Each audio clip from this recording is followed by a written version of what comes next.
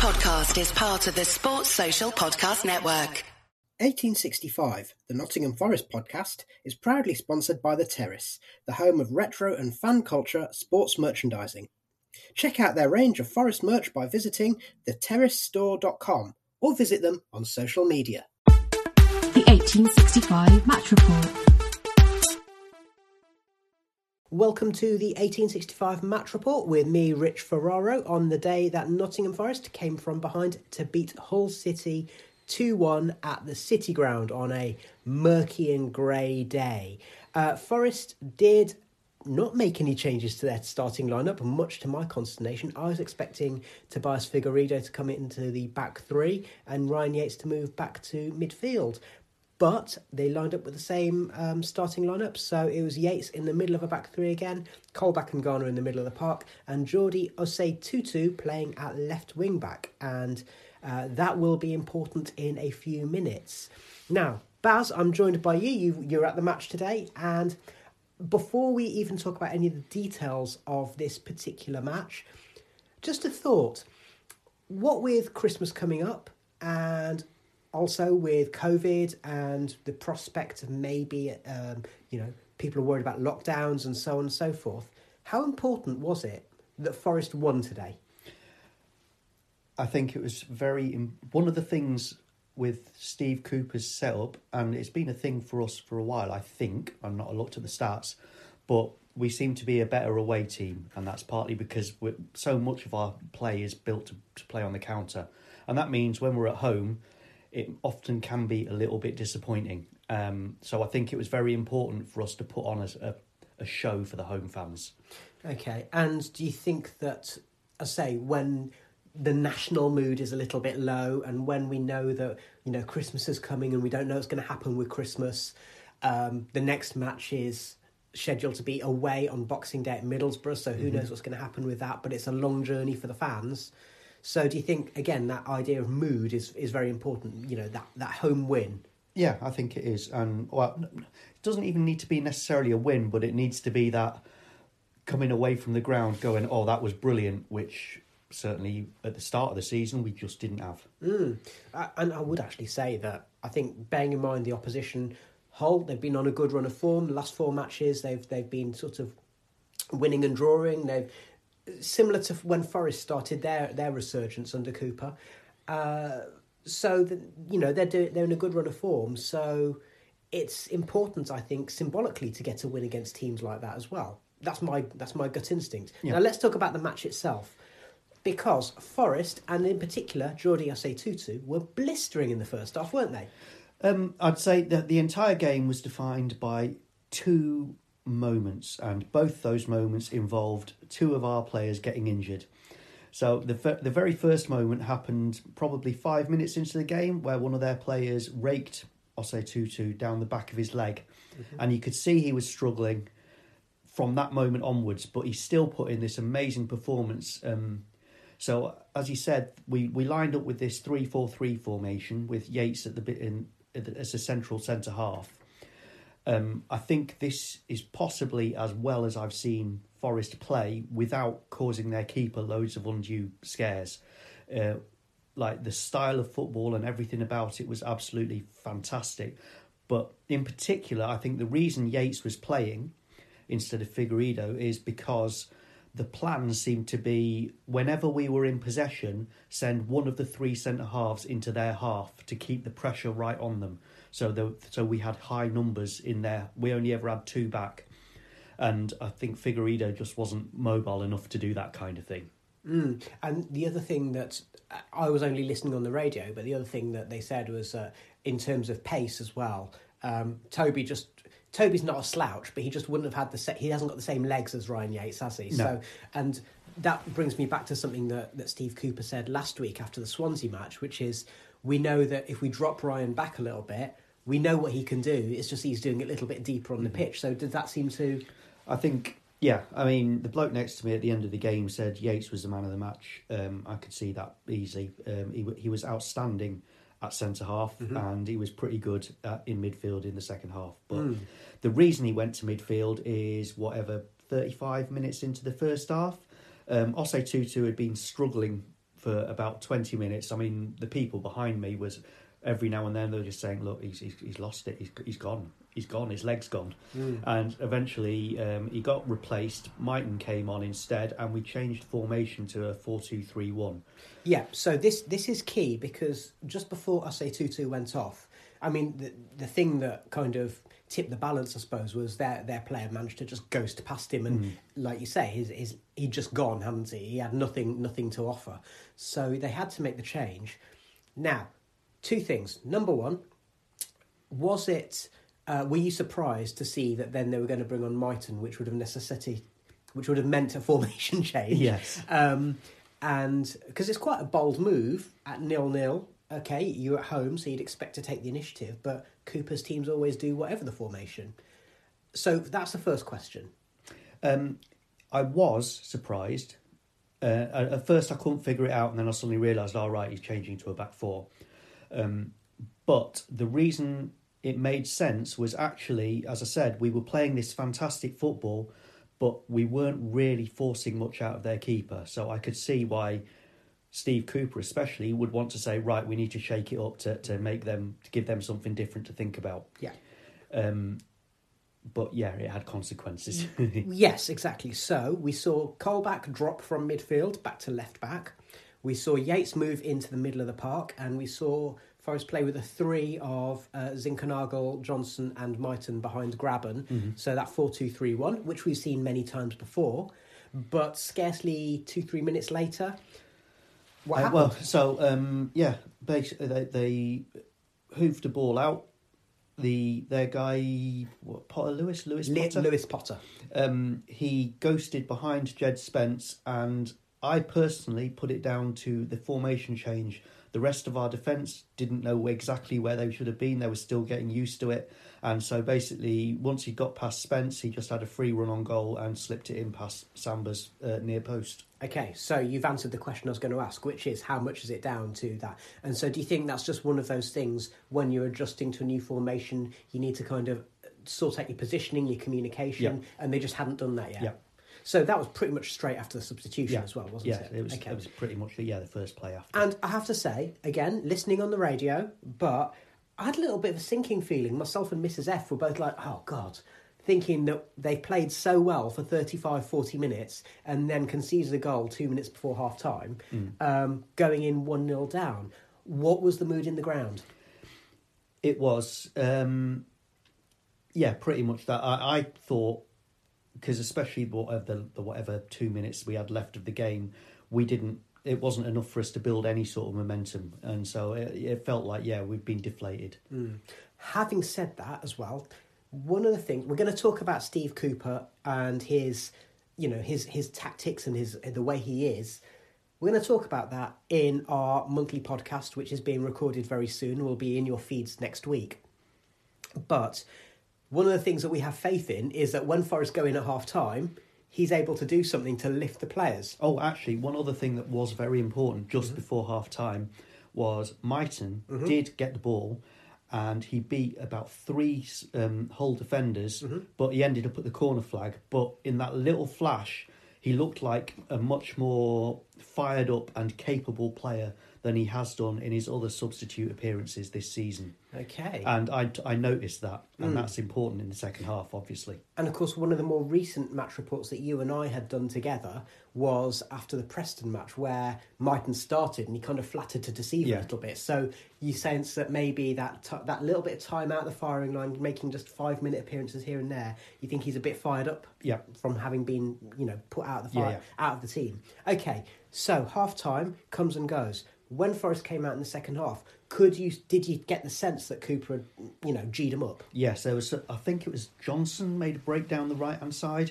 put a cross in almost immediately. You could see that Hull were G'd up as well. So it was, and I have to say, overall, it was probably, for the neutral, it was probably a very entertaining game. But yeah, we did look fired up, and again, Mighton was causing them all sorts of trouble down the left. Before we come on to that, it's worth pointing out that Johnson and Graben looked like the players most likely to in the first half. They both had good chances, didn't they? Oh, yeah. Is it worth is there any kind of blame to ascribe there in terms of having not taken the lead in the first sort of half hour? There was a point where I thought we're dominating this game and we're missing chances and we're going to come to regret that. So I wasn't surprised when we conceded. That's just the pessimism of a football fan, though, Yes, isn't it? absolutely. Okay, all right. So, but yeah, so some of the chances that we missed. There was one point I turned to the bloke next to me when Grabban had skied it and hit Rosette, and I was like, he's getting good at that, isn't he? yeah, we've seen that before. Yeah, but to be fair to Hull, they hit the bar or the post several times. So in terms of chances, in good chances, they had better chances than we had. Okay, so let's fast forward to the second half, because your man Mighton, he's made an impression in the sort of just 10 minutes, for the last few minutes of the first half, first few minutes of the second half, and it paid dividends in the end. Now, Hull fans and Forest fans might have differing views on what happened here. So again, two pivotal moments, both injuries. So Mighton comes in, cuts inside, takes 2 or 3 of them on, beats them all with a lot of really, really fancy footwork and nice trickery, gets into the penalty area. Now, from when I was watching it in the stand, it looked to me like the Hull defender chopped him down, and then Mighton stayed down and was obviously quite seriously hurt. And it was a nailed-on penalty. Having watched it back on YouTube now, I'm not so sure it was a penalty. Yeah, so we did just watch this several times, actually, before we started recording. And I should point out, we're recording like an hour and a half after the match. So, we've not seen any massive nailed-on analysis of it. Maybe Quest will say something tonight. But I think it's still a pen. You think that Mighton's sliding and starting to go down before the contact? I thought he'd gone down and then the bloke landed on him. Okay. So I think it's still a pen because not that I want it to be a pen in terms of if it happened the other way round, but I think that in the modern interpretation of the rules, if you're a player, even if you're starting to go down, if there's contact, then the referee tends to give it for being late into the tackle / excessive force. So I suspect that's what the ref gave. I also suspect that, 23,000 people baying for a penalty may influence that decision. Well, actually, no, the reason as well is just before that, like 2 minutes before that, we had a corner and Yates was blatantly shoved over in the box. So the ref didn't give that one. Okay, now... And then gave the subsequent corner as a goal kick. Okay, so right, we're not going to talk about referees today. No. Because we've talked about them plenty and we're just repeating the same things. But what I would ask you is, does the penalty given today go some way to redressing the balance for some of the penalties we haven't received earlier in the season? Or is that reaching too far? No, because I thought it was a nailed-on penalty in the ground. It's only when I watch a slow-motion replay that I thought it wasn't. Okay.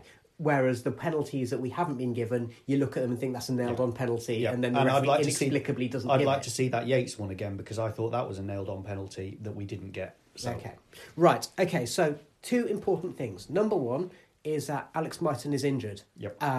He receives treatment for several minutes, which means there's a delay to the penalty. Now, against Preston, Lewis Grabban took a penalty, and I have to say I've never seen him looking as confident about taking a penalty. We always get a little bit nervous because his penalty record for Forest hasn't been brilliant. And today, once again, like at Preston, against Preston rather, he looked really, really confident despite the long wait. Made no mistake from the spot. Good penalty, yeah? Very, very good penalty. As well, their keeper got booked for protesting about the penalty, protesting about Mighton, protesting about the treatment, protesting about Grabban, and so he got booked for it. He was doing all sorts of stuff, chucking his gloves around and charging up and down the line, trying to put Grabban off, and rightly got booked for it. So, it sounds like has he been taking lessons from Samba? Well, yes. Okay, so good penalty. Yep. Then Mighton did actually have to come off, Yep. which saw a big moment for a lot of Forest fans, which apparently was well received by many Reds in the ground, which was the return to a red shirt of Mr. João Carvalho. The chants of Carvalho, as people saw him warming up, just echoed round the ground. Okay. Just as the mist was rolling in from the Trent, it was like a romantic moment. And then it's worth pointing out he didn't actually achieve that much, No. did he? But I think there's something that is really true before we come on to what proved to be Forest's winning goal, is that this match was, from what I could tell, a match for people who could run with the ball, and both Carvalho and Zinkernagel, who are more ball players, it's very easy for that kind of match to pass them by. So they might play a role in terms of their position in the team, but in terms of making things happen, it was a Mighton and Johnson kind of day, wasn't it? Well, as well, I think Hull were a very, very physical side, and a lot of what they were doing was down the middle. So when we wanted space, it was in the wide areas, and so that's why Johnson and Mighton in particular made such a difference. Okay, so Carvalho comes on, plays in number 10. Zinkernagel moves to left wing. Zinkernagel was substituted a little bit later on. We'll come on to that. But in the meantime, Forest take the lead. Talk me through the goal. Well, Grabban picks the ball up halfway line sort of area, runs at their defenders. Again, it's just one of those. I always think of Grabban as kind of an in-the-box kind of player. It's like one of those who knows the right place to be at the right time. A poacher. Yeah, a poacher. And this proved that he's not only... He may be, 34, but he's got a bit of pace left in his legs. He can take players on, he can dribble it. He took 2 defenders on, went outside them, and then put in a cross from the byline, so run pretty much half the length of the pitch. Brennan Johnson was at the far post. The way he took it on his chest is absolutely perfect, and it dropped down, and he just volleyed it into the net. It was really, really well taken goal. Excellent. So, yeah, I mean, and if you're going to... It sounds like a real match-winning goal. Yeah. Yeah, okay. Now, go on. Well, so what I was going to say, I said to the bloke next to me, I've had quite a conversation with him today. Normally he's quite quiet. But I said to him, Brennan Johnson's turned into one of those players who does nothing for 89 minutes and then wins you the game. Yes, which, as some of you listeners may be aware, is also a conversation I had with Second Tier Podcast last week, which is that you always want, actually him and Zinkernagel, more often than not, you want them in your team because they have that Matt Letitia syndrome, don't they? Yeah. They might not do much, but when they do something, it could potentially be a match-winning moment. And that's what we're looking for from Carvalho. But he's got doesn't do it yet. He's got to play to be able to do Yeah. it, in fairness. But it sounds as though Carvalho, all right, the game wasn't his kind of game. It sounds like he was trying to get stuck in. Yeah, he was running a lot. Okay. Then Zinkernagel was withdrawn. Yep. So Forest went back to a 3-4-3 again. Yeah, didn't so they? what was happening was after we scored, basically, Hull, I think they made a substitution pretty much straight away. Yeah. And they put a big man up front, and then they just physically battered us. Yeah, they went direct. Yes. And so in that sense, it makes sense to put someone like Toby on, who's a head-it-kick-it centre-half. So what it meant, so we went 3-4-3, and what that meant was up front we had Carvalho in the number 9 role, and Johnson and Grabban on the wings, and then obviously the 3 centre-halves with Toby in the middle. Yeah. So what you're saying is essentially Forest are the Manchester City of the Championship, in the sense of Gabriel Jesus, who's nominally a number 9, plays out on the wing with maybe Grealish or Foden playing as a false 9. So that's what we had. Yeah, exactly.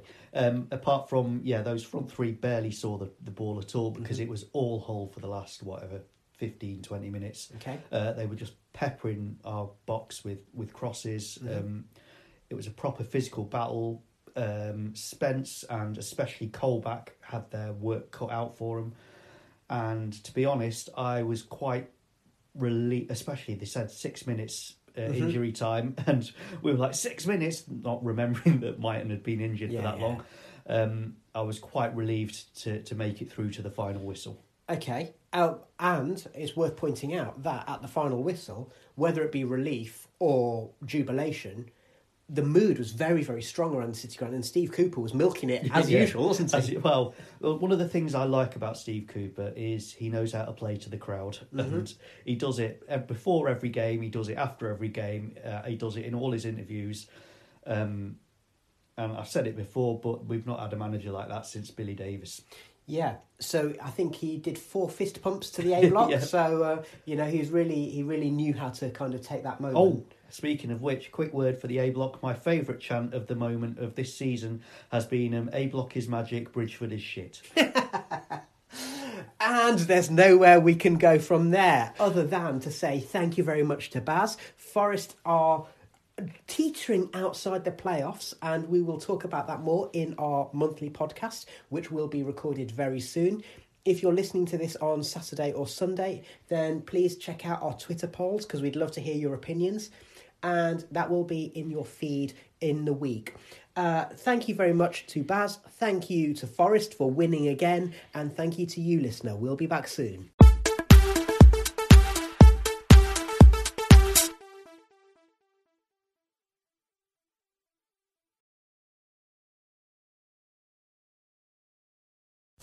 Sports Social Podcast Network.